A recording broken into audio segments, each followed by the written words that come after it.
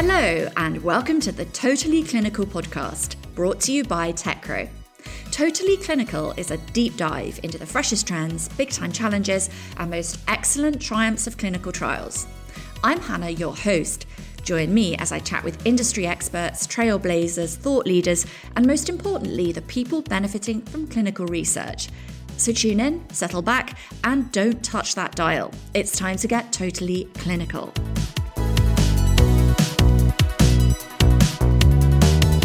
This week, Gary Hughes, our CEO, returns to the podcast to delve a little bit deeper into Techro's transformational journey over the last 6 years. Hello, Gary, and welcome back.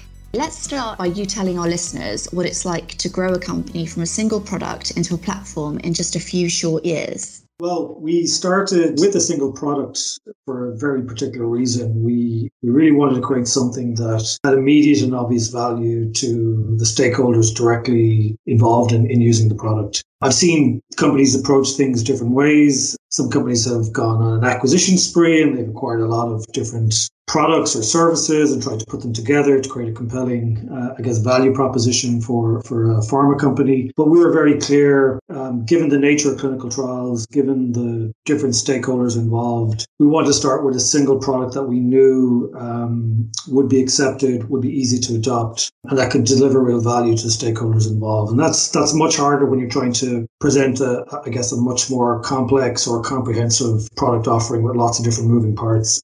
So started with that sort of single product idea, building a lot of what we were doing around the protocol and very much a focus on sites and site staff, those involved in day-to-day conduct of clinical research. But once we got traction there and we built credibility, both with sponsors, but also with site staff around the world, and really established Techro and the product at the time as something that not only just added value, but was something that people really wanted to use as well. Then there was the opportunity to really expand. So it's an issue of trust to some degree. Yeah, I think that is the challenge. It's how do you bring everybody with you? And there's lots of thinking around blitzscaling and things like that, where you can pump a lot of money into something and spend a lot of money in marketing and do a lot of aggressive product development and things like that. But I think that's the real challenge in clinical trials. And if you look at, the technologies that have been successful, it's taken a long time for them to get to a critical mass, and it does take a lot of buy-in from all the stakeholders involved. You can't just sell to one stakeholder and expect everybody else to buy into it. You've got to bring everybody with you, and I think that is the challenge. In the past, you have discussed engaging all physicians in clinical research. Why is site engagement so important, and why is it important for sites to have a mobile-driven experience? I think for us, it was really important to be present at the point of care, to be present when these key decisions are made, whether that's to enroll a patient in a trial, whether it's making a dosing decision or a dose modification decision, whether it's managing a toxicity. You really want to be there at the point of care. You want to ensure your platform is usable and useful in those critical minutes that physicians or nurses have with the patient. So mobile first for us is really important. It's really being in the pocket of every member of the site team, but also right across all the stakeholders involved in the clinical trial, whether you're a CRA, whether you're a medical monitor, whether you're a member of the study team. I've heard you talk about network effects when it comes to Techro. Could you explain more about this for our listeners? The simple definition of it really is that, the more value a user gets from a service, really depends on the number of, users of that service. And Facebook and Uber and companies like this are kind of simple examples that everybody gets. I think Facebook famously had something like 7 friends that they knew if 7 of your friends were on Facebook, there was enough content and communication going on between that group to draw more and more friends in. And that was a tipping point. And if you think about it with companies like, say, Uber or Lyft, or I think companies like that, it's almost like the number of riders and the number of drivers. The more riders, it's going to attract more drivers. The more drivers, the more routes that become available. And you can see that sort of network effect and how it can really take off and move very quickly. And we've seen the same thing with Techro. I mean, the number of sites on Techro, the sites starting to move towards digital first in terms of their interactions with the trial and having a digital interface for most of their interactions with the trial. That's attracting more and more sponsors. More and more sponsors is feeding more and more sites, and you start to see how it works very, very well. So it's an interesting phenomenon to see it in action when it works, but it's obviously a very positive outcome when you do start to reach that sort of critical mass and those tipping points where you do have enough users and enough of that momentum to drive those network effects. Decentralized clinical trials continue to capture coverage in the clinical trial space. Are they a fad or are they here to stay? And how does Techro work in the decentralized clinical trials model? I definitely don't think it's a fad. And you can see sort of the value from a patient perspective as to why decentralization is a good direction to go in. The real question is, how much can technology stand up on its own to deliver a decentralized experience versus relying heavily on services to make it happen? And can some of what we're seeing today really happen at scale? Can you manage a 300-400 patient study across 20 countries in a truly decentralized setting? And not just one, but look at the tens of thousands of clinical trials that are working today. I think there are also a lot of question marks over what the future of the technology will be like. Things like eCOA and eConsent and even what we call telehealth, but is really video conferencing capability.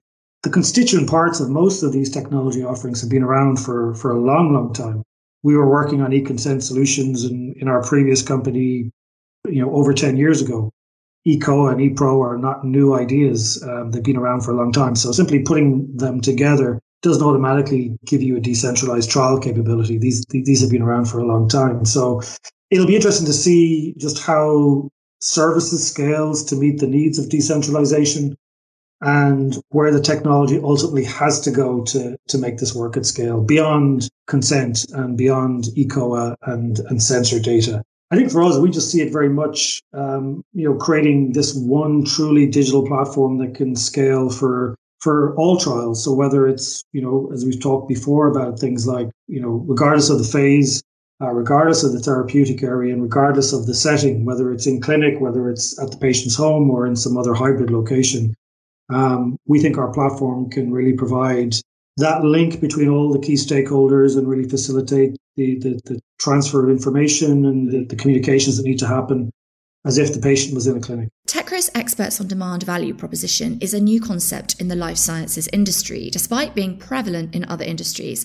from business consulting to finance. Why is this idea important for our industry? It really comes down to time with the patient. And again, that really doesn't matter, again, where the setting is, whether it's in clinic or whether it's remote or at the patient's home or wherever the case might be.